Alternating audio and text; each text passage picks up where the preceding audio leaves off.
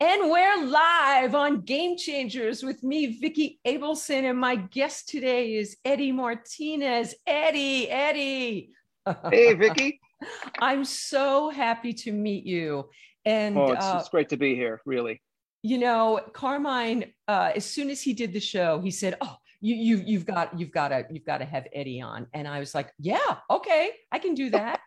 And He's my brother. you guys go way back. Yeah. We're gonna talk about how that started. I'm trying to take our show public so people can see us. There we go. Cool. You met Carmine, I know, back in LaBelle, correct? Yeah. He was there when I auditioned, and Can you tell that story? I was just listening to oh you my, tell the story of oh, your it's a audition. crazy story. At that time I had one guitar, and it was an old Stratocaster, and it was the first time I was getting a fret job, so I had no guitar. But Oh, I heard about this audition. I think it was one of the last days of auditioning. So right. I called and I made an appointment because you had to call the tour manager or the manager. Vicky Wickham was the manager, and How did you know about the how did you know about the audition? I think somebody told me either Okay. that or I think I saw something in the Village Voice. I think there may have been a post in the Village Voice about it, and I called and I Mhm. went down, and so I'm waiting for this guitar, and Woody Pfeiffer was doing my frets. He's an old legendary New York luthier, and so I went downtown and I picked up the guitar and got in a checker cab. I still remember checker cab took Checker me to, cast. yeah, to I think it was Carol's studio or Bill's Mhm. studio, I think it was, and and it was a cattle call. I walked in and there were just tons of guitarists all over the place, and I think it was one of the last people to audition. And I Wow. went in and I plugged in this guitar that I hadn't played. And when you get a fret job, at least in Mhm. those days, I'd never experienced a guitar that had the frets changed. Right. And so I go in and it's like I'm literally playing a different guitar, because it really Oh. felt physically different. But I just plugged in, dimed the amplifier, turned it to 10, and then the rest is. Then they asked me back. They asked me Wow. back, and it was Uh-huh. between me and a couple of other guys, and I was the last man standing. So I got the gig. I was thrilled about that. Wow. Um, and that gig lasted a while for you, yeah? Well, about a year and a half, which is, in gig terms, that's not bad. That's not bad. Let's see, from August of '75 to December of '76, the gig lasted. So that was And it. then and then it led to Nona Hendrix, yeah. Yeah, yeah. They disbanded. The group broke up, and Nona asked me if I wanted to play in her band, and she was going in more of a rock thing, which is really where my head was at, and where Carmine's head was at, and Patty went more in the R&B kind of diva thing, which was so that's her strength right there. So it made Right. all the sense in the world. But great working with Nona. She's a dear friend to this day, and boy, she's an amazing woman. Really a multimedia, And she talent. was sort of the first, was she not a first woman of color rock composers? Wasn't she cutting edge? She was cutting edge, Hmm. you know, cutting edge, in terms of what she was doing. She was defiant. I have such respect and admiration for her relative to what she wanted to do. She wanted to rock out, and she did. And we made a really good record for the time. It was really a strong record. It was song orientated, but it was rocking. And yeah, You I have have fond been memories. rocking. You have been rocking. All right, so we're gonna talk about that because Hendrix and Beck are my two, and I know that you come from that school too, and I've been listening to you all day and hearing about oh my God, and you have Oh, played on like every iconic record that came out of the time, which is crazy. But I want to go back and find out where you started. But before we even talk about your background, Hmm. What's it been like for you with COVID going on? Like, what were you doing when the lights went out? Where were you at when the pandemic hit? What was your life like? Well, wow. My life was like I just gone February of 20. I went Hmm. to New York right before everything blew up. You know, Right. um, had gone to a memorial service for a dear friend of mine, a guitarist by the name of Ronnie Sorry. Drayton, who had passed away, and he had played with Nona and just tons of other people as well. A brilliant Mm. guitarist, and we kind of started out together. And I just really had to go to New York to pay my respects to my friend. Um, and it was, coming back was when everything blew up, Nikki. Everything just kind of like everything blew up. Wait, So, now coming back, how the hell did you end up in Oregon? How did that happen? oh gosh, well, all of my immediate family had moved out here. All of my immediate family was here Because, um, because my brother started a business that was a really big business, and he wanted to have some of his family here uh-huh. helping him out with the business. And I came out, and I just gone through a divorce, and really, I just had to get out of Dodge. It was one of those things. Mm-hmm. And How long ago was that you ended up in Oregon? 20 years next month. I can't believe I've What? been out of New York for 20 years. Wow. Okay, Yeah, so you've yeah. done all this playing and everything, living based in Oregon. Based in Oregon, but most of it while I was in New York, and I still do recording sessions and things like that. But the whole business has changed so dramatically that you don't have to be in a major Do you have a major studio? center. I see the records. I see the platinum records behind you. Do you have a Oh studio in your home?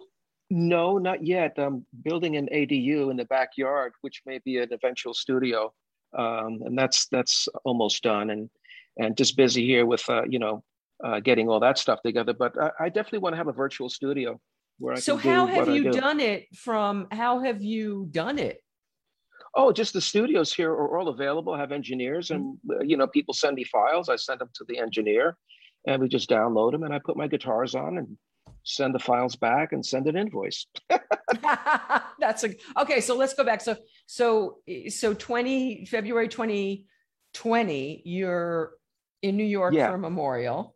yes. And I come back, and I was just about to start working on. I had these tapes that I cut back in '96, Wow. and with a dear friend of mine, Jason Corsaro, who is a great, iconic, iconoclastic engineer. He just like shattered traditions, and he was a real trailblazer.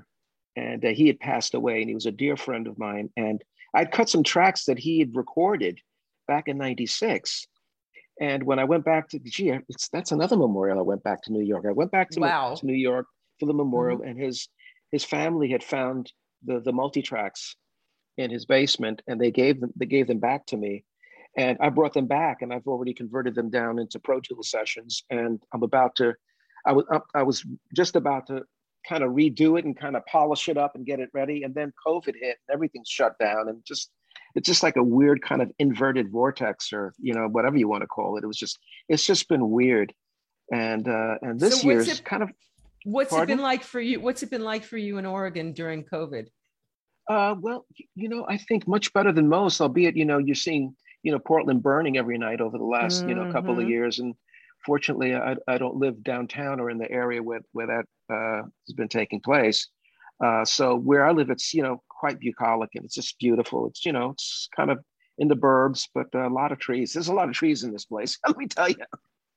Tony So, Vincent, by the way, who did the composite photo of you today, moved uh-huh. from. She's a rock photographer, and she moved from New York to Oregon as well. Yes, Oh, she's cool. It's a um, beautiful state. I mean, whether you're in Portland, which is considered the valley, or the there's Valley. Bend, and then Mhm. there's the coast, which is just about, hour and 15 from me. And it's beautiful. It's, you know, So gorgeous. you've been able to work. Were you COVID cautious? Were you someone who didn't pay a lot of attention? Did you pay a lot of attention? No, I paid a heck of a lot of attention to it, and, just trying to grasp the science and, the common sense aspects of it. And Mm-hmm. been really, yeah, I've been really kind of like more of a hermit than I usually am. I call myself COVID crazy, and a lot of people who watch the show were the COVID crazies, and Uh-huh. spent like a year and a half locked up in my house. It's Oh my God, I think I've been. I mean, I think I've watched every episode of Combat, which is a '60s kind of. I know combat. I mean, I think I watched every season. I watched every. I've watched everything. Yeah, I think we So all yeah, have, right? yeah, yeah. We're just recently we're getting together with family, and my brother flew in from Florida last week and spent the entire week, and he had his Oh, booster nice. shot. He and his wife came in; they both had the booster shot and spent a week with us, and it was just great seeing. My brother hadn't seen him in 2 years. It's like, oh Yeah, man, it was so great to reminisce and spend really quality time with my family. It was great. So that that's was wonderful. restorative. And prior to that, my family and I, we went to the coast for a week, and it was really, it's the first time we'd gone away in a long, long time. And we just chilled and we're just out there looking at the ocean and eating good, having great wine, and just, loving it. So did you bone up on cooking skill? Did you eat more at home? I mean, I cooked more Oh than my I've God, ever. yes. Yeah, that, and we've been ordering out because, I mean, Portland has great food, great restaurants. Really? What And what's native to Port? What's the food in Portland? well, the food is a lot of hybrid young chefs. There's a young cutting edge cuisine. There's the traditional restaurants that have been here for a long time as well, Mhm. and yeah, just a really great assortment. And I mean, from farm to fork is like nothing here. It's like everybody having some donuts in some little quaint little shop a few years ago, and we were just complimenting the owner how great they were. He says, "Oh yeah, we get the honey right down the street." It's like Wow. it's like, yeah, okay, yeah, the person that provides you the honey to glaze your donuts with. I mean, that's kind of like that's very deep. It's like It is uh, I'm, deep. I'm, I'm trying to grasp that. They don't do that in the Bronx. Okay, so No, they let's don't. let, Just get a let knish or something like that, and a bagel with a schmear. yeah. All right. Done So we deal. have to get to this. So your family. So now we've gone full circle to where you come from. Hmm. So Ozone Park originally. Yeah, born in Ozone Park, and then we moved to Hollis. And it's so funny that the work that I did years later with Run DMC, and they're from Hollis.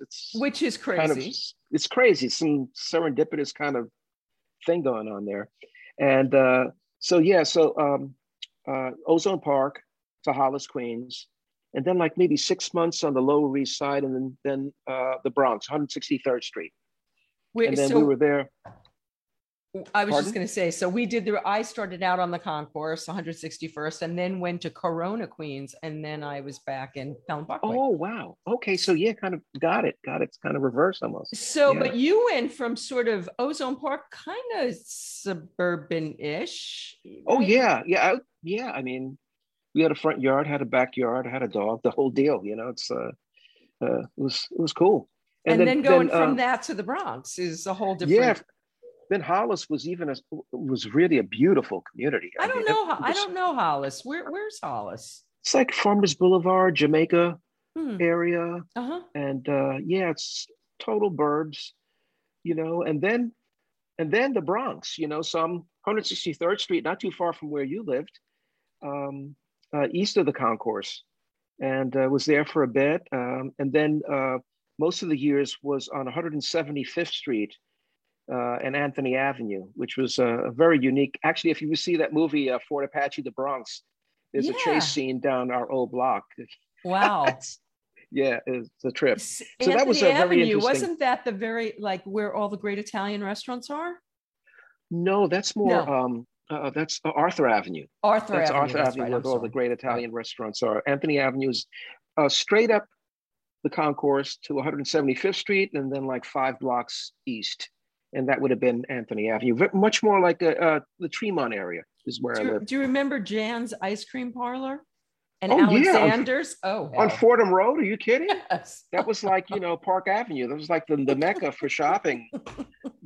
Alexander's. Oh my God! And there was Sam Goodies. I Oh remember yeah. buying. I remember buying Sergeant Pepper's up there, and I was into all, I was really into a lot of British music and British pop music when I was a kid. I was strange. I was a Puerto Rican kid living in a Okay, I want, yeah. we walk up and I'm walking up to Fordham Road to buy Cilla Black, Step Inside Love. I don't know what the hell's wrong with me. So Great song though, Lennon and McCartney song. How did that happen? How did you get turned on to British rock, to the Beatles? What was it, Ed Sullivan? What happened for you? Oh, it was Ed Sullivan. I saw Ed Sullivan, and then the Beatles was it. Were you already playing guitar? You weren't playing guitar then. No, I wasn't. I wasn't playing guitar, but that was the spark for me. And then the next spark was Jimi Hendrix. Oh. And my cousin came over on a New Year's Eve. I'll never forget.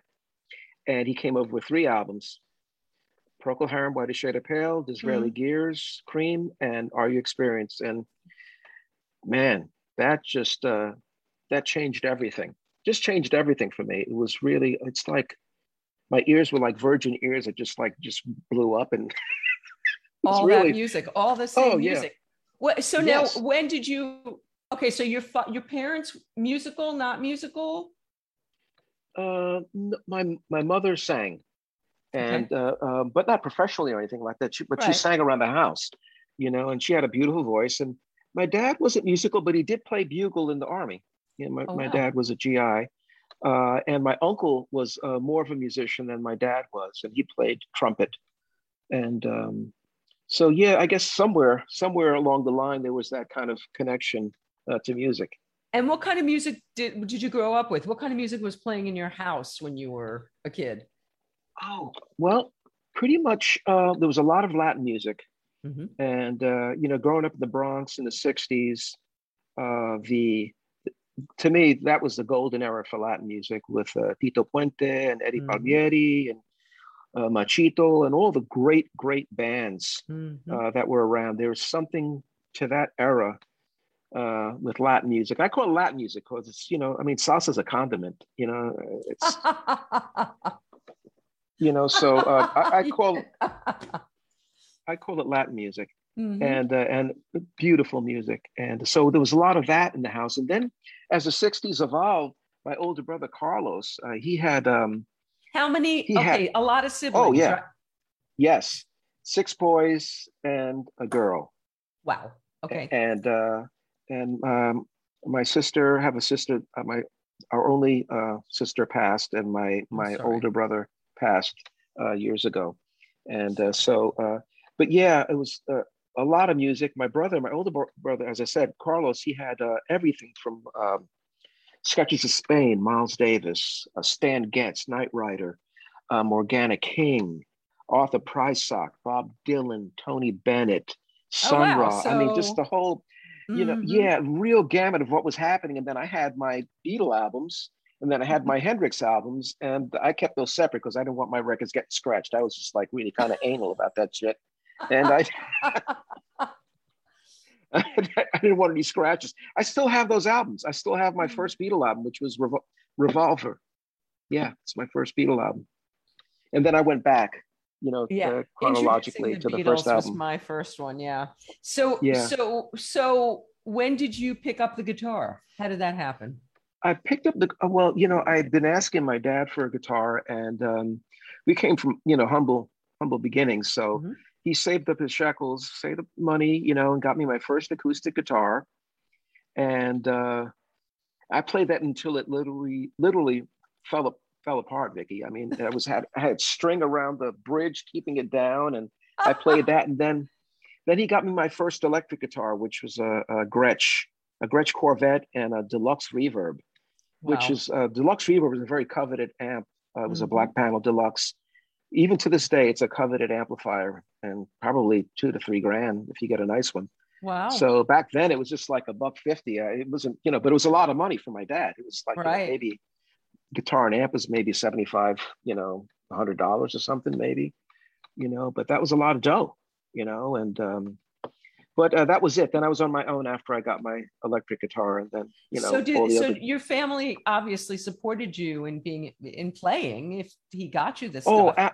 They supported me 100%. It wasn't like, we want you to play, but we want you to do something else. You know what I mean? It was like kind of like that, you know, what you're going to fall back on. Every I'm sure all the players out there have heard that from their parents, you know. You It's didn't like, get that? no, no, I Wow. didn't.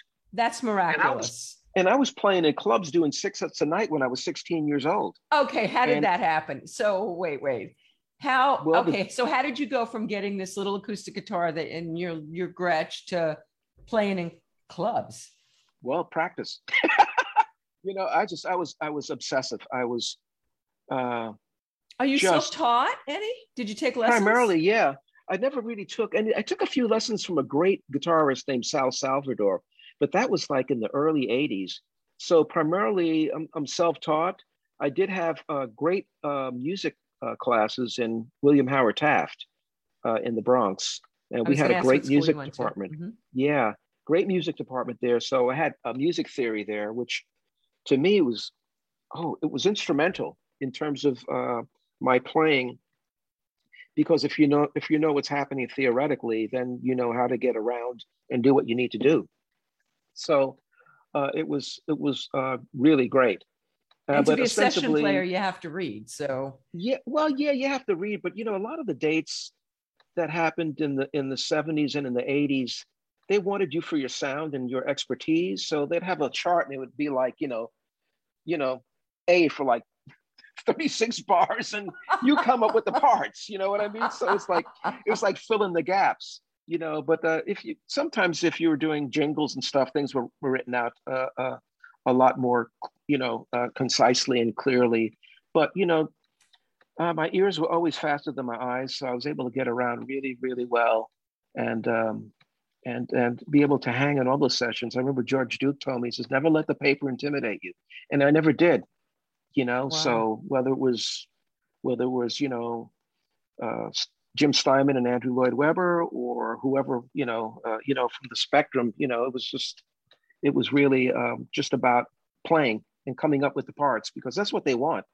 They want you to come up with some magic to make their song better, because usually the stuff that's written out, unless it's really really written precisely, like say if you're doing something for a film score that is really precise, Mhm. and then you have to adhere to what's on the paper. But in pop music, they're looking for a vibe, Right. and they're looking for what you have done in the past, and they want you to do that again, but within the context of what you're playing on with them. And wow, have you done that? We're gonna go through it. But so at the beginning, you're playing in clubs at 16. I don't even know how you're doing that because you're underage. And how do you even do Oh that? my God. Well, they hid me in the office in the back in between sets, and the deal with my parents was that as soon as you're done, you come home and you make sure you go to school the next morning. If you don't, the deal's off. It was as simple as that. Mhm. So they gave me that freedom, so I had to honor that commitment, and that's the way it was. I really So respect I'd that. be drooping in class, but it all worked out. You made it through high school. Yeah, yeah, Okay. made it through high school, and yeah, Taft was a great high school. I mean, there was a lot of different disparate vibes. People, different.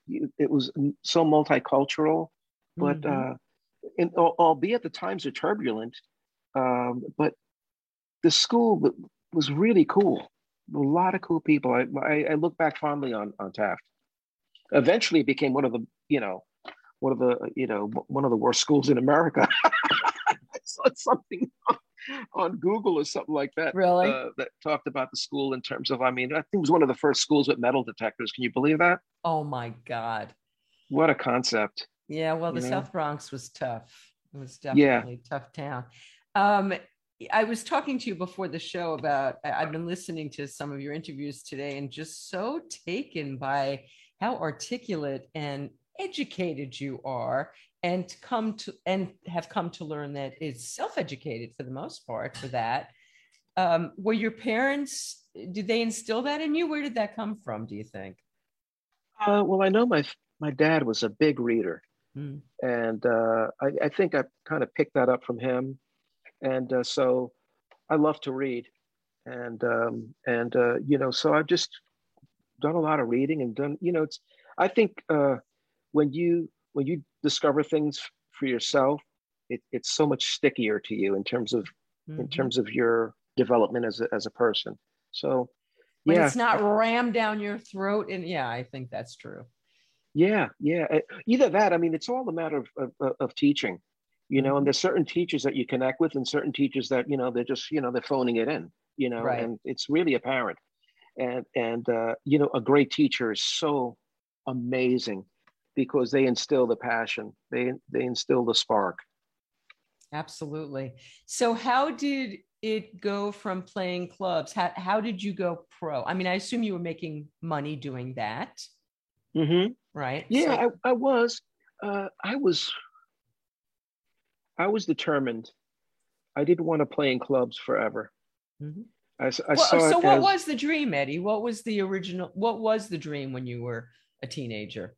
the dream was to play on records and play on stages, on concert stages, as opposed to doing 6 weeks at a club playing top 40 music.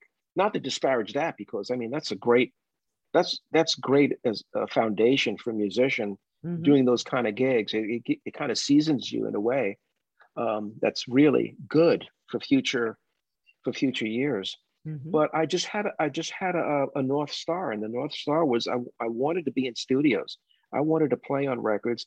I wanted to I wanted to play riffs or play on songs that people were going to have to learn. Wow. And And that boy, was did you do that.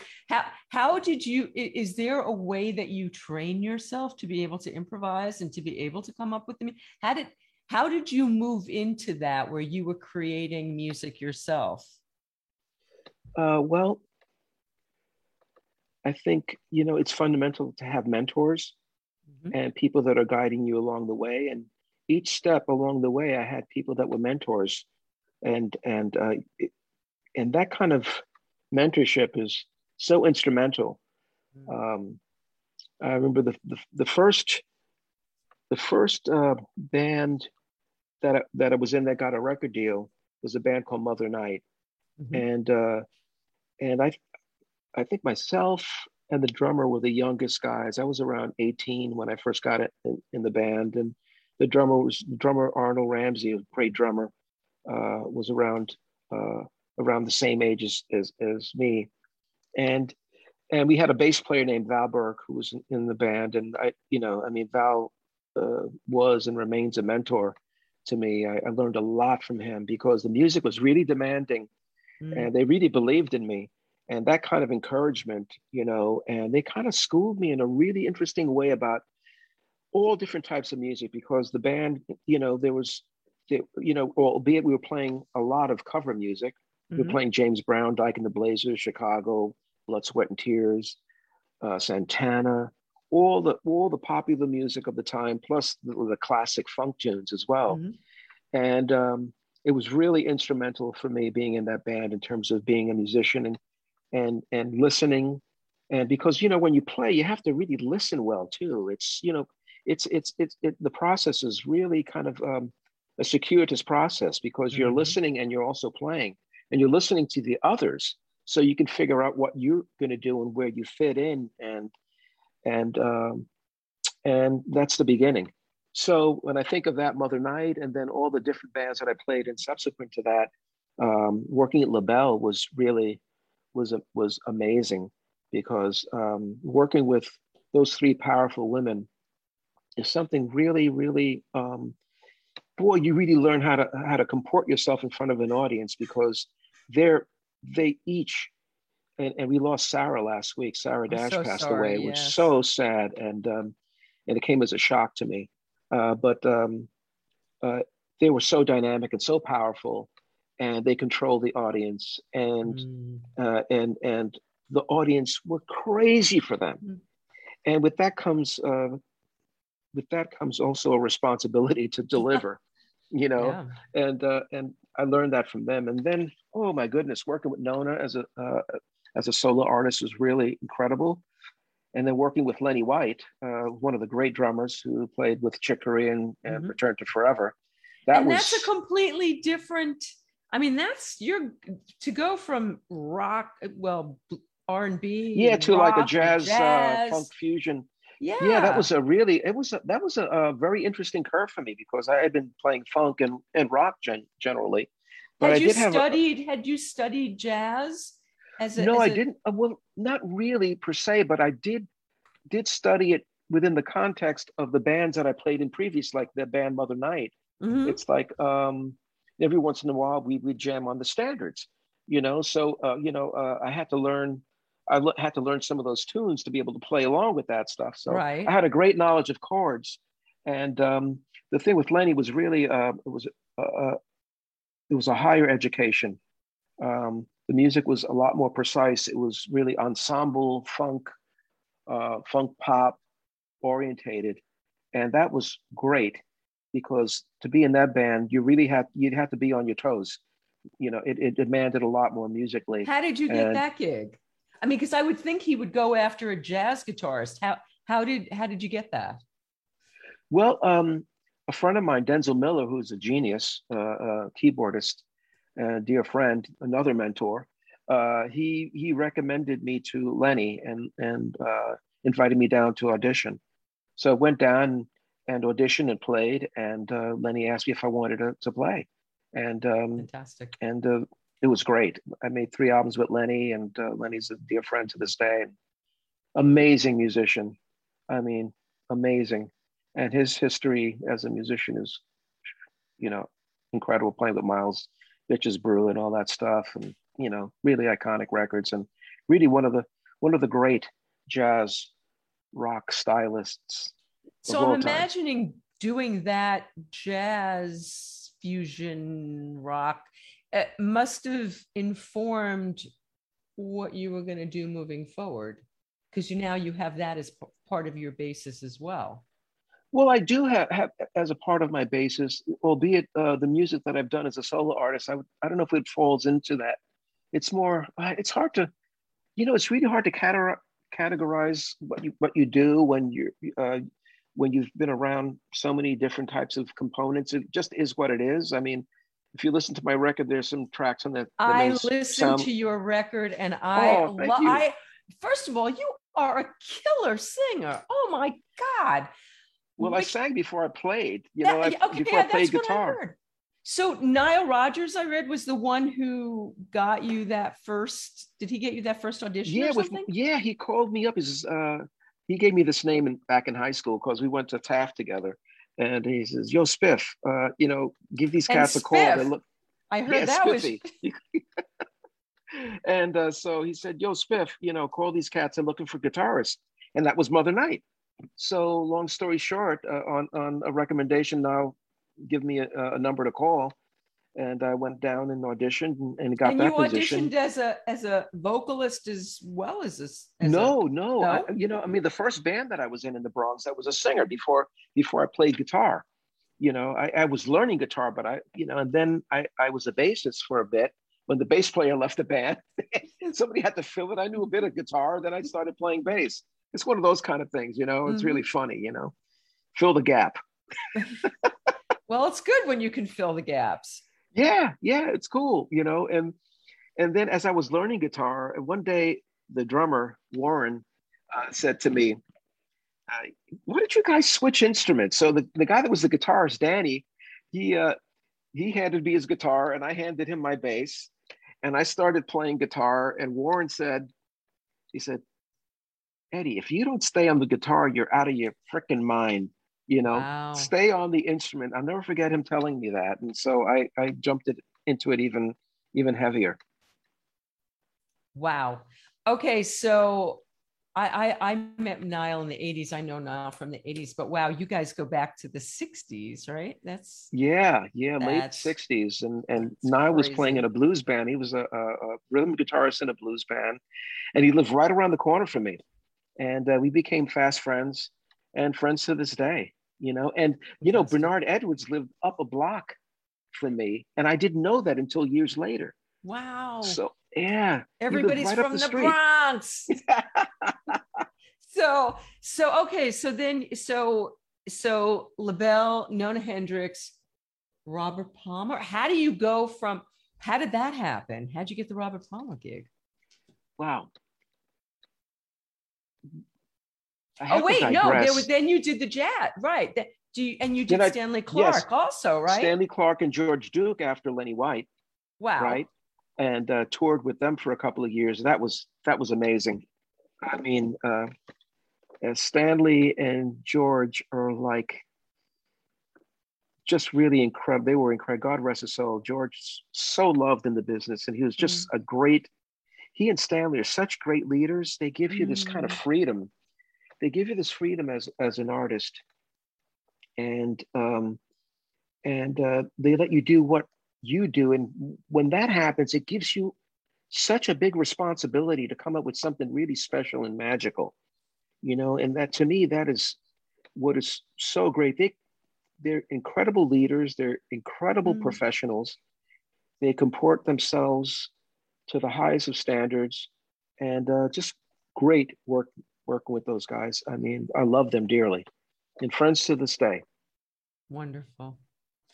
And so from that, okay, so then Yeah, from this intense jazz, how do you end up in this, like, the pop of the Blondie, pop? Blondie. Oh, Blondie first? Yes, yeah. After Oh, Stanley Clark and George Duke, yeah. I I decided I wanted to take a break from touring, and I really wanted to crack the studio scene in New York. To me, that was my goal. And it's a very tight knit clique too. I mean, Hell I yeah. would say the same thing for Los Angeles. The studio Mhm. scene is it's a very kind of tight knit thing. So I had, I, I heard Bernard was recording his solo album at the Power Station. So I knew Bernard. I called up the studios. Hello, may I speak to Bernard Edwards? And they put me on. Yo, Spiff, what's happening? This is, hey, Bernard. I hear you're making a record. This is, if you have any need for a guitar, man, I'd love to play on it. He says, what are you doing tomorrow? So Wow. yeah, and I met him. I met him for lunch the next day, and then the following day, I played on the record and played on the rest of the album. And it was at a point where he and Niall kind of like they were starting to produce things independently, and they were Mm. separating as the Rogers Edwards production, and they were Mm-hmm. going their separate ways. And Mm. it was a great opportunity for me to play on a lot of records with Bernard. And working with Bernard, they were working on the Power Station band, the group with Andy and John Taylor and Tony Thompson. And when Bernard was working on that record, um, I went upstairs to say hello because I was working on the Jagger album at that time at Power Station. Okay, we have And to talk about all of this. This is crazy. oh Yeah. yeah, yeah. So I was working on the Jagger album. And this is Okay, Robbie came. I wait. says, How "Oh, how the hell did that? I mean, you're a Bronx boy who loves the Beatles, and now you're working with I mean, come on, that has to be well, it's so crazy. funny." I'll tell you the story. I was going to a rehearsal on 30th Street, and I go to the rehearsal studio, and I'm setting up my gear, and someone from the office says, "Eddie, there's a phone call from you." And I said, so it was my wife. And I says, "Yeah, what's up?" He says, "Oh, um, Bill Laswell called up. He wants to know whether you can be in the Bahamas tomorrow to work on Mick Jagger's album." That was it. That was it. It says, well, yeah, I'll be on that plane. Okay, so from Stanley Clark, like, where did they get you from? Where did they find? How did they find you?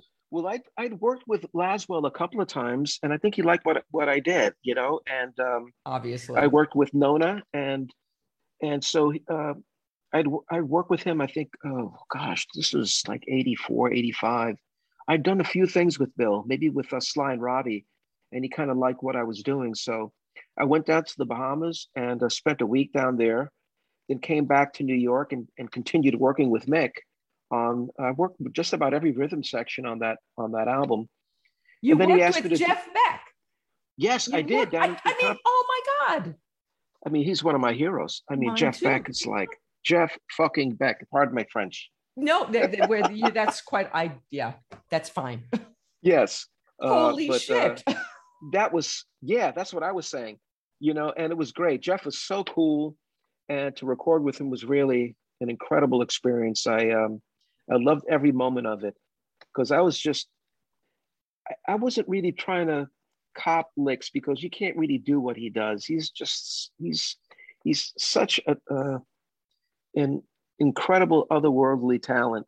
Mm-hmm. And but what you can learn is how their thought process is in terms of how they approach recording. And to me, I learned a valuable lesson because there's something so authentic about him, and it's in the moment. So he's in the moment. He's really in the present, so focused with the music that I says, "Wow, he's really streaming." I mean, there's some next level streaming going on here because things were coming out as he was just really feeling the tune, and it was great. It was great. We cut tracks. Really, it was really a lot of fun, Oh, and wow. when you work with people like that, that incredible, you have to find out what you can do to, number one, complement the piece of music, and number two, to stay out of his way. And that's Mm. easier said than done. But we were able to work on things together, and we created our own lanes. I So that was cannot really. even imagine that side by side. Wow. I have to go back and listen to that music and hear it. Wow. Oh, it was a That's lot of thrilling. fun. It was really great. It was great. So I worked with him down there, and then I continued working up in New York, actually with Nile. Nile produced a few tracks for that record as well. So Didn't you work those are with good memories. Tina with Mick as well? Yeah, worked with Tina at Live Aid. So Jesus. that was amazing, Oh Vicky. my That was God. that was What really was that like? Everybody in the world was playing that. Oh my God. that was really the fastest 20 minutes of my life. I tell people it's like it God. was really the one of the few times that I've been on stage where the energy of the audience is literally drowning out the DBs that you're putting on stage. It was really Wow. electric. And so there was this reciprocal energy because we were playing hard and the audience was giving back as hard as we were giving. And it was amazing. It was Oh it was my it was crazy, God. crazy fun, Oh crazy my fun. God. So Robert Palmer, how did this happen? What was that story? Well, I heard they were recording at Power Station. I was down in Studio A. They were up in Studio C. So I took an elevator up there and to say hello to my friends. And Robert Palmer comes out and says, "Oh, I heard about you." He says, "What are you doing in November?" And I says, "Well, what's happening?" He says, "I'd like for you to play on my record." I says, "I'm ready. Let's do it." And that was a real turning point for me because I think out of all the work, I think that was the first time that I was able to really be me in a Well, recording if in a that's you, if collaborative. those iconic riffs are you, I mean, I know the guitar part. I mean, I'm not a guitarist, and I know the guitar parts to all those songs. They're in. That's what I think of when I think of those songs. It's you. It's your work. Oh my God! Oh, thank you, thank Where you. did It that? was How did that? Where did that come from? Simply irresistible. oh that just was oh that's a crazy story. Um, well, to go back to the first album, Riptide, that was done in the right. Bahamas, and Bernard Edwards produced that, and that had "Addicted to Love" on it, and "Didn't Mean to Turn You On." Unbelievable. And those Oh my really, God. really, that is somebody that should be in the Rock and Roll Hall of Fame. I cannot believe that Robert Palmer is not in the Rock and Roll Hall of That really Fame. is It's a sinful. shame. Does he get nominated? He has to be nominated all the time. I, Does he I get don't know. nominated? I don't know. I think it's very political, and you have to have a Mm-hmm. whole lobby of people that are creating this energy with the board and Mm. all this and that. I don't know anything about that kind of stuff. And Robert was of the mind. Uh, that wasn't part of his world. Mm-hmm. It was Robert was just all about the music. Mm-hmm. It was all about the music. I remember when he signed, this enormous contract um, with EMI, and and it wasn't about the money. It was about, I said, now I have my freedom to be able to do what I want to do. I feel like like a scientist, and I've got my laboratory. And he made some incredible records. So to get to Simply Irresistible, that song was Donnie and Frank and William Bryant had cut that track, and there weren't any guitars on it. And I'd flown in to Italy because that record was done in Italy. The previous album was done in the Wow. Bahamas at Compass Point. So um, the track was up and it was killing. and it was, and I just, you have to hear stuff. I tell people, that want to do studio work. You have to be musical, and you have to hear stuff when you hear a bare bones track. And but there was incredible energy because Frank Blair and Donnie Wynn, who played bass and drums on it, are just monsters. And when I heard that, I said, "Oh my goodness!" It's like you start getting this kind of nervous energy because you're hearing so much stuff, and you just want to get started. So you want to get your tones ready and stuff, and it was so much. There's so much energy, and I just had to really find my way to kind of create a kind of guitar kind of landscape, for lack of a better phrase, that could weave in and out with Robert and stuff. And it was just great. And the solo was a lot of fun to do. And Oh my Robert, it was God. so out. It was, I did something kind of atonally and it was kind of like intervals and stuff. Uh, Musicians and guitarists would know. Um, and Robert loved it. The further, I can't believe the record was such an enormous hit. The solo was kind of atonal, and it weaves in. There's some whole tone stuff going in there, and there's parallel fourths and fifths and things like that. And so, but I felt like I got away with murder, to be honest with you, to be able to do something kind of like that extreme, you know. And Did he have any idea? Did he come at you with anything, or was that all of your oh, creation? he loved it. He loved it. He was right there when I was doing it, you know. And he loved the way he called it Large Marge, like in the Pee Wee Herman movie, when he gets into the truck and that old lady who's behind the truck, her face becomes all grotesque and all that stuff. He called it Large Marge, which was a compliment, because it was just really kind of nasty and ugly, and it suited the track. Was that character, was that persona that he created of his own creation? Did he have a savvy business person guiding him, or was that his thing? I'm going to wear a suit and tie. I'm going to be slick. I'm going to have these girls. I mean, who came up with all that? Well, the girls in the video, Terence Donovan, I think the guy's name was. He was a fashion photographer in England, and those two videos were the first videos he had ever done. He'd never What? done a video before. So Oh. his vision was, okay, the whole haute couture vibe with women and dressed up and their hair's all up and lots of pancake on and the short skirts, and Robert kind of dressed to the nines. But Robert was like that. Robert was very dapper. That wasn't a contrivance. Robert was always dialed, and even at rehearsals, even in the studio, more times than not, he'd be wearing a tie and a suit. Just that's Wow. just the way he rolled. That was authentic. It wasn't contrived, and he Well, wore it well. I was going to say it fit him to a T. I mean, it was Yeah. the whole deal. Um, and so that had to be fun. That had to be crazy fun. Well, it was really cool because I played on number ones before, but there was something really special about that. I felt that it was really an example of what Bernard, Tony Thompson, Donnie Wynn, Frank Blair, Bernard Edwards, myself, Jeff Bova, Wally Badarou, and it was just a really an incredible moment where just it was just some sort of energy going on there that I knew Addicted to Love was a hit. I mean, I you knew guys it. made a I new felt it. sound. That was a new sound. There was You nothing know what? like that. Yeah, it's like I wasn't hearing guitars like that, other than maybe what Steve Lukather was doing on the West Mhm. Coast, or Mike Landau, who were just iconic guitarists. I Mhm. just love their work, and I just wanted to put my fingerprint on things, being someone from the East Coast, because I listened to all those cats when I was first starting, and was just getting into the guitar. I'm big fans of theirs.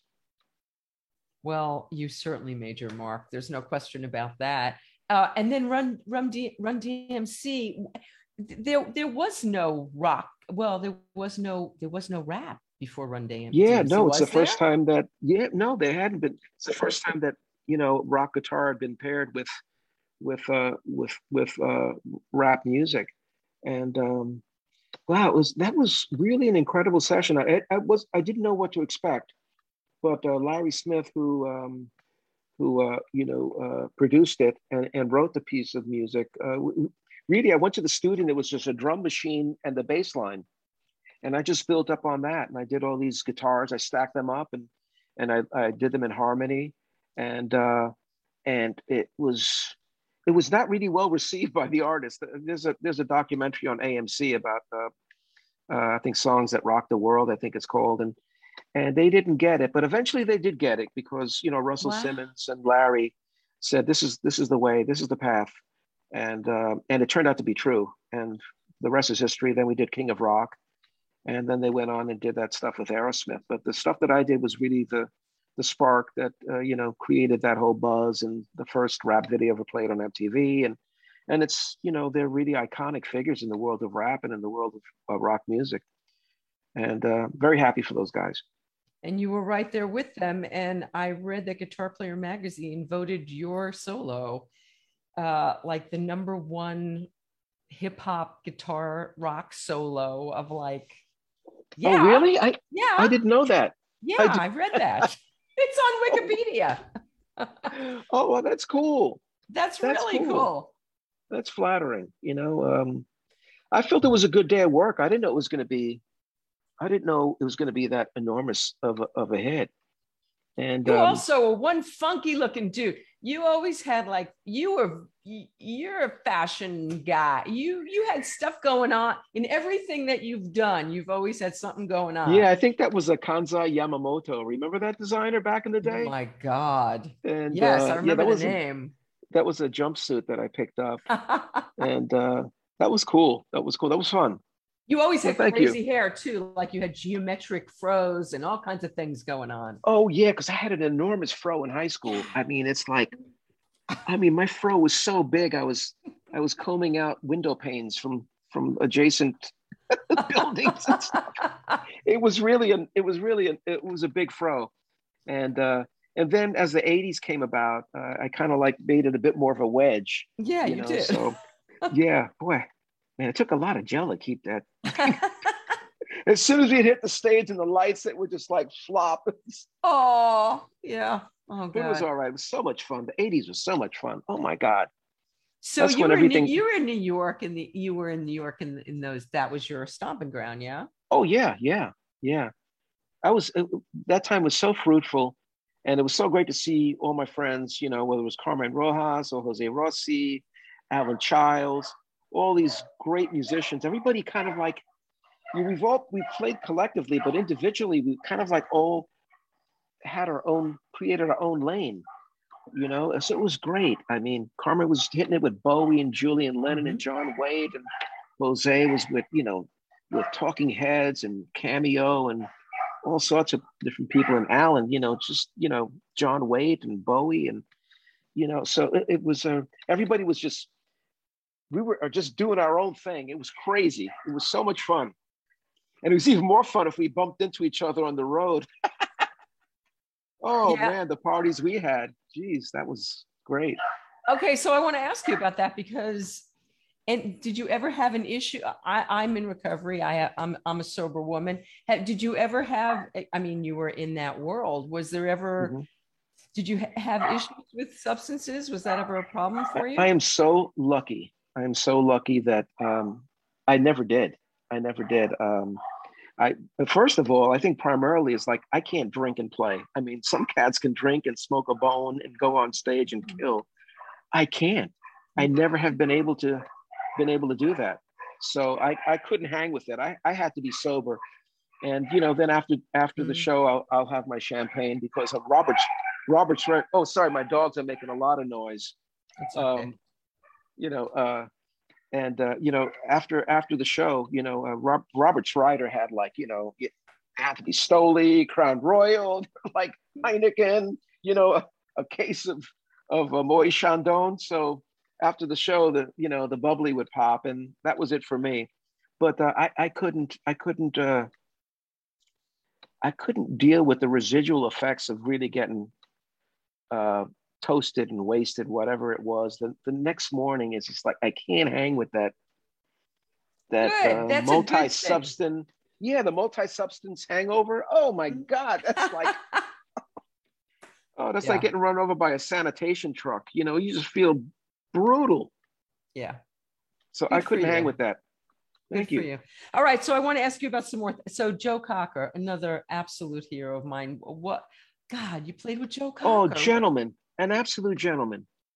We recorded, I forget where it was. It could have been Sunset Recorder, Sunset Sound, or I forget the studio, but uh, he came up to the studio when we were cutting the track, and absolute nice guy. I still remember. Oh, I just had a great meal of bangers and mash. He just had, his whole British dinner, and a very, very charming man.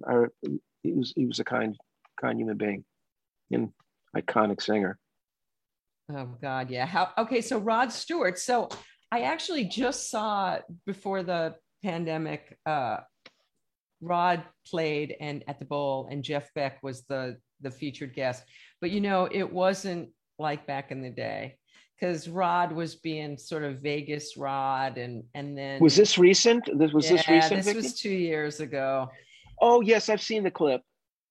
And Yeah, it just wasn't like seeing Rod and Jeff. I mean, Rod, he was doing all his Vegas stuff for the first set. And then I went to see Beck. And then Beck came out. And that's when Rod started to rock. And they would do, the Faces stuff. But Beck only did like 4 songs, and then he's gone. And it was kind of heartbreaking. But you worked with, yeah, with Rod back in the day when Rod was rocking. yeah. I played on his Out of Order album and shot a video with him, Lost in You, Mm. and that was a big comeback. Actually, a comeback record for him. Bernard had produced that record as well, Mhm. and and it's a great album. I mean, that album killed, and that was a Yeah. springboard for the tour. And I was going to tour, and I was rehearsing, and I don't want to get into it, but I decided not to do the tour. So I kind of backed out before the tour came. I don't think Mhm. he's ever forgiven me since that. Oh, But I saw him. Oh, God, I haven't seen him in a long time, but I like Rod. And he's man. When I was rehearsing with him, were you going to do any songs off of Gasoline Alley or anything? Because I'm into Rod and the Faces hell and Jeff yes. Beck group. I mean, the second Yes. concert I ever went to was Rod Stewart in Central Park, and Rod was wearing a canary yellow jacket. I'll never forget it, man. He came out and they were killing. Woody was playing bass. Oh, That's the shit that I oh love, yeah. Oh yeah. and Rod in his prime. I mean, one of the greatest rock singers. I Yeah, mean, absolutely. unbelievable. And the Absolutely. Faces, and Cut Across Shorty, and all that, and his version of Street Fighting Man just kills. So I'm an enormous fan, and he's cool, nice guy. He's into toy trains, man. He's got an incredible. Really? Oh yeah, yeah, it's insane. We skipped right past Blondie. What was that whole thing like? That was such a trip, Vicky. How I so? A friend of mine, Larry Smith, called me up, the producer of Run DMC. Hmm. He says, and this was a couple of years before Run DMC. He says, Eddie, I just heard Blondie's, having auditions. He was at a rehearsal studio and he heard about it. He called this number. So I called the number and made an appointment to go down. And I didn't think in a million years I was going to get the gig, because I didn't think that I fit, you know, in terms of what they were looking for as a guitarist. Yeah, except you as Um, a guitarist have fit into you have crossed every genre line. So anyway, I'm not listening to you, but go ahead. so I just went down there with the intent, I'm just going to have fun. I'm going to dime the amplifier and I'm just going to play the songs. So I walk in and Debbie takes a Polaroid of me, and Did you know were you familiar with the music? they asked me to familiarize myself with a couple of songs. Hmm. Hold on, puppy, go upstairs. Sarah, and excuse me. Right. So I think they asked me to familiarize myself with a few songs. So I went down and I just cranked and I played my butt off. And by the time I got off the D train and walked 5 blocks to my apartment on Bedford Park Boulevard in the Bronx, Decatur Avenue, Wow. and there's a call for you. Call this number. I called. I had the gig. By the time I got Jesus. home, I had the Wow. gig. Wow. So, and then Lisa Robinson wrote about it in the paper and all that and Lisa. stuff. And yeah, I haven't seen her in years. But if you know her, tell her I said hi. I haven't. And Lisa used to write about my things 40 years or 30 years ago. Jesus, a yeah, long time yeah. ago. So, and then we toured. And at that time, Mhm. Chris was really not feeling well. He had some sort of Mm. disorder or something like that. So we did. We were supposed to go. We just toured the East Coast. I don't think we went west of the Mississippi. And we were supposed to go out west and then go to Hong Kong and Japan and tour there. That never developed because uh, Chris felt ill and Debbie didn't want to continue. And Mm. much respect to her. And so the tour was cut short, but it was great. I mean, I was getting picked up in a limo to a Learjet. You know, you walk Wow. off the you walk off the limo, you walk on the jet and you come back home. The same night you fly out of Toronto, you do a gig, you come back home, and then after the tour is back on the D train. It was a rim shot, but it's all good. She couldn't have been hotter than she was back Yeah, then. and Wow. and she's a sweetheart. Debbie Harry's a really kind soul. That's nice to know. That's Yeah, good to hear. Speaking of sweetheart, okay, so Shaka Khan, you played with Shaka. What was that like? Shaka's amazing. She's power. Um, uh, she's powerful, smart, um, unbelievable vocal ability. She's really one of the iconic singers. Mm-hmm. I think, you've got Aretha, you've got Patti. Patti LaBelle is Unbelievable. unbelievable, Yes. unbelievable, and Shaka is her range, her range in terms of the scope of music that she's covered in the arc of her career is incredible. And Anita Baker is another one that is Mm-hmm. just unbelievable. I never Mm-hmm. worked with Anita, but Shaka is powerful. How'd you get that And gig? um, I got a call from, oh gosh, uh, was it Wayne Brathwaite? I think it was. He was a bass player. Hmm. And then the second time I worked on a track with her was with Russ Titleman. It was for this movie called Crush Groove, Mm-hmm. and work with Russ. I used to work with Russ a bit, work with him on Steve Winwood's records, and he's a brilliant producer and a friend to this day. We touch base every once in a while. Eddie G is on here, and he was the one who said, ask him about being called Spiffy. So I'm friends with Snuffy, who used to play with Shaka. So how I did you get? know, Yeah. So I know. how Tell did Snuffy I you? said hello. I will. How did you get called Spiffy? Where did that come from? Okay. Here's the story. I was working at the Peppermint Lounge doing 6 sets a night, and I had to get these shoes that like Rod Stewart was wearing and what Joe Cocker was wearing. And there was a What place did they look? called What did they look like? the patchwork leather shoes that they wore Yes, back in I the day remember. when he was with Mm-hmm. the Faces, Mm-hmm. um, so I went down to Granny Takes a Trip, and that was a boutique on the east side Mm-hmm. of Manhattan, Mm-hmm. and they imported all the clothes from England, and I had to have that. So I waited like 6 weeks for these patchwork leather boots with 3-inch heels, and that came up to your knee. Wow. And so I'm crossing the Grand Concourse in I'll never forget it, orange corduroy pants with these boots tucked By the in. way, that is exactly what is in fashion right now. That is Really? yes, platform shoes, bell bottom pants, orange corduroy in fashion right now. So I'm crossing the street, and now because I saw Niall and some friends, so he saw me with the boots and the orange. He says, "Yo, get a load of Spiffy there." and the name stuck. I So love it. that's how the name came about. Thanks for Goose, Eddie, for the story. That's To ask. fantastic. So Yeah, speaking of, yes, go Eddie ahead. I'm Goiker is sorry. an old friend of mine from Taft, and we're still great friends to this day. And he's a great guitarist and a good friend. Fantastic. And speaking of spiffy dresser, so David Lee Roth, how did what was that about? That was great. And I tell you, You were Ted with him Templeman, at the height of his yeah, solo I think stardom. they wanted to make a record, and that record, genuinely, that was cut live. I mean, Really? there's barely any overdubs on that stuff. I think obviously the vocals were overdubbed and the background vocals were overdubbed, but we cut those tracks live at Power Station in Wow. Studio A.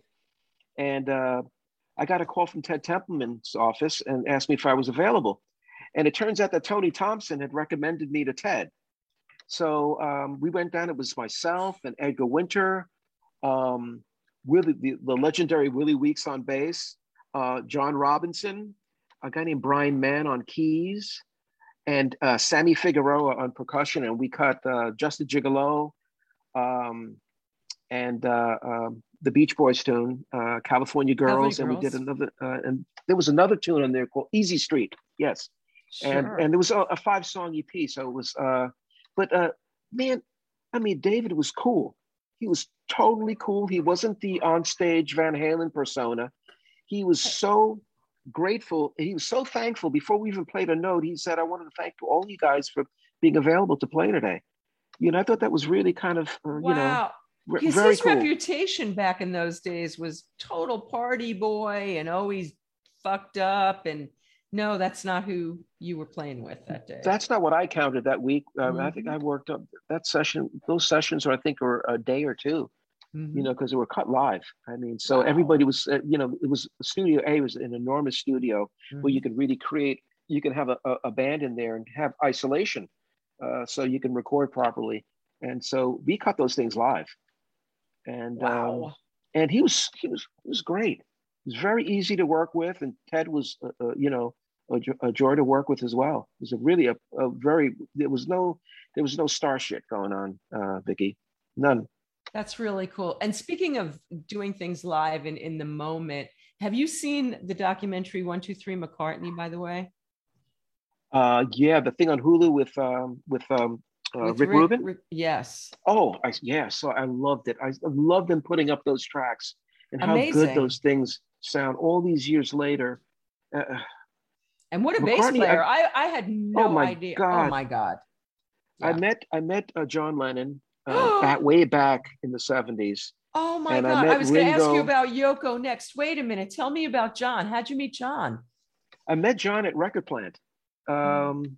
In the early 70s, he was working with Elephant's Memory.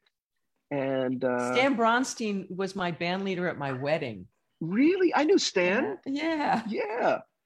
Yeah, Stan was cool, man. Yeah. Oh, he's a really cool guy.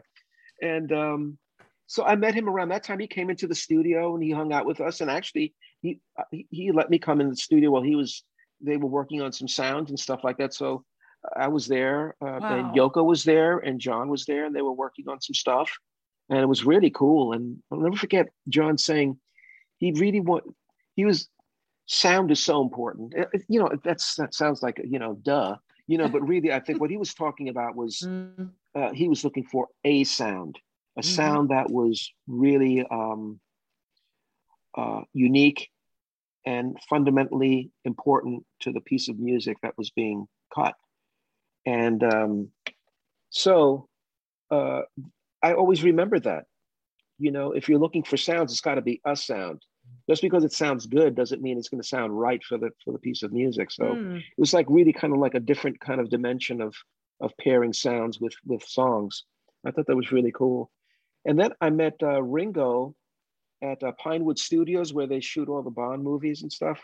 I was doing a TV special with Robert Palmer, and actually it was Island Records' 25th anniversary, and we flew out there to do the TV show. And so actually it was the first time I met Eric Clapton. So a friend of ours, Alan Rogan, who just passed away last year. He was a great guitar technician for the Who and for Clapton and for, you know, and for Jagger, and I met him working on the Jagger album. So we remained friends since then, and he passed away. He was a really cool guy and missed. And you know, so he said he come in here, you know. So you know, he introduced me to Eric, and then Eric introduced me to Ringo, and you know, I said, oh man, just thank you for your contribution to music. I'm an enormous fan. And you know, he was so complimentary, and he was really just saying how much he dug the stuff that, you know, I was doing with Robert and everything. It was really kind of him to say that. And a very nice guy. It's really, really cool. But I've never met Paul. I'd love to meet Paul. You know, not only is a great musician and composer, but I'm a tenor in my voice, and I would always gravitate towards Paul's notes and harmonies.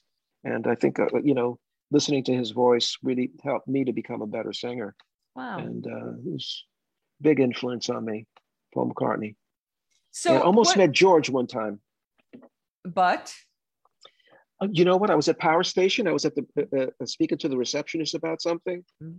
And I heard the door open. I didn't turn around. It was George Harrison. He walked right by. He was working on Eric's album, Journeyman. And I had also played on a track that didn't make the record, but it's somewhere in the YouTube ethos out there. And that was a great experience recording with Eric. Wow. Wow. And how did you come to play with Yoko? I saw that on your list. Oh yeah, it was on the Star Piece album. Bill Laswell called me up and said, hey, you know, I'm doing some things down here, you know, we did that at Hit Factory on 48th Street. And I went down, and I think that was about weeks. I was down there for 3-4 days working on the record and stuff. And it was cool. Yoko was very cool. She's very chill. Just came with Sean. Really? Was just a little kid. He was just running. He was a toddler running around the studio, you know. And she was in there, and very economical with words, but very nice lady, you know. And working with Bill is always a pleasure. Bill was just really kind of like, he was really one of those kind of like those producers who were just not the norm. He broke the norm in a lot of ways. And Bill's really, I work with him with Ryuichi Sakamoto, who's another, you know, iconic music figure for me. Mm-hmm. And, you know, won the Academy Award for Last Emperor. You know, he scored the movie, and he also was one of the stars of the movie as well. And so, yeah, I've worked with Bill in some really incredible musical situations that are quite diverse. Such a like. Well, from Bootsy Collins to Ryuichi Sakamoto is like really a very interesting wide spectrum of music. And then Sly and Robbie, which is kind of like a reggae-ish kind of thing. Mm-hmm. And so I've worked with some things that are a bit bordering on experimental, and you know, so it was always exciting working with him. I don't know if this is true or not because I didn't read it, but I heard it. Did you play with Lou Reed? Oh yeah, I played on his Mistrial album, and Lou was just a great guy. God. Yeah, it was really. I bought this track called "The Original Rapper" or something like that. It's called, and it's on Mistrial, and it's so cool. Yeah, I remember being in Tokyo, and Lou was there at the same time, and I took a trip down to see the show and say hello to him afterwards. Last time I saw him was on the Letterman set back around 2000, and my husband was the head monologue writer for Letterman in those days. Oh, really? Day. Yeah. Oh, yeah. I did the show for about 3 weeks. Sid had taken a leave of absence, mm-hmm. and Paul asked me to sit in with the band, and so that. He asked me if I'd be available for a week, and that week turned out to be a 3-week stint. And then, how fabulous! Yeah, it was so much fun. Will and Anton guys. And Bruce and Al, all friends, all fabulous guys. Oh man, working with Will Lee. I mean, Will Lee and Felicia and Paul, you know, and Anton. We've played on so many records and dates, you know, but working with them on that show was really great. It was really great. And boy, Willie, I mean, those cats, they elevate every musical situation they walk into. They're that good. And I saw that you've done a lot of work with Ferroni also. I know Ferroni from. Oh, Steve Ferroni. Oh my God. Steve, we've played on a lot of stuff through the years. What an incredible drummer. I mean, what can you say about Ferroni? He's like he's so precise and he hits like a tank, but there's a precision and a swing. It's wow. You get spoiled working with musicians like that. And You Tal really do. Bergman, you've done a lot with Tal Oh, Bergman. All right. Tal played on my album. Okay, we have to talk about your album now. Oh my God, Eddie, majestic. Oh, Your vocal. Are you thank kidding you. me or what? This might be my favorite new song. I'm going to be playing that in every rotation in my kitchen. Oh, Holy, thanks so much. I Yeah, it kind of love rocks in a it. good way. It was just Wow. oh, thank you. And the song is kind of like almost It's it doesn't throwback. correlate It's to the totally throwback. oh, It's thank you. it's the best of everything. It's really phenomenal. I was Thank blown you. away. I kept listening to it over and over. Who played Yeah, on your album? who else played on? Oh, my buddy Who played on Carmine your Rojas. album? Yes. Yeah, yeah, and Tal, Charlie Drayton, Philippe Sace, great keyboardist, John Mazzacco, Ramsey Embeck. Let's see, I think that's about it. I think. And Oh, Jose so Rossi played percussion too. tell us about the name and why What? Akasa, the name of your album. Akosia. Actually, Kosia. it's pronounced Akosia, and Akosia Akosia. is a Ghanaian word. It's the dialect. The Ghanaian dialect is called Twi, and Akosia means baby girl born on a Sunday, and that's my wife's middle name. Oh, So I named the album after her. which is also a beautiful song on the album. Oh, thanks. Yeah, that's kind of like my film music kind of vibe there, and I really love film music. I've been listening a lot to it. I think some of the writers out there, and scores, Thomas Newman and Lyle Workman is an old friend of mine who's really, really a brilliant, brilliant composer, and he's doing great stuff. 40-year-old virgin and super bad and things like that. He's really a monster and a Is that great guitarist. something that you aspire to do? I would love to. I would love to take that. I've composed for movies with my partners, Bernard and Jeff Bova. And we were involved in a movie back in the 80s called Burglar, and with Whoopi Goldberg. Mm-hmm. And we wrote most of the music for that movie. And it was fun. It was really, it's really different. You got these deadlines, they want it yesterday, and so it really puts you through. I'm good with that.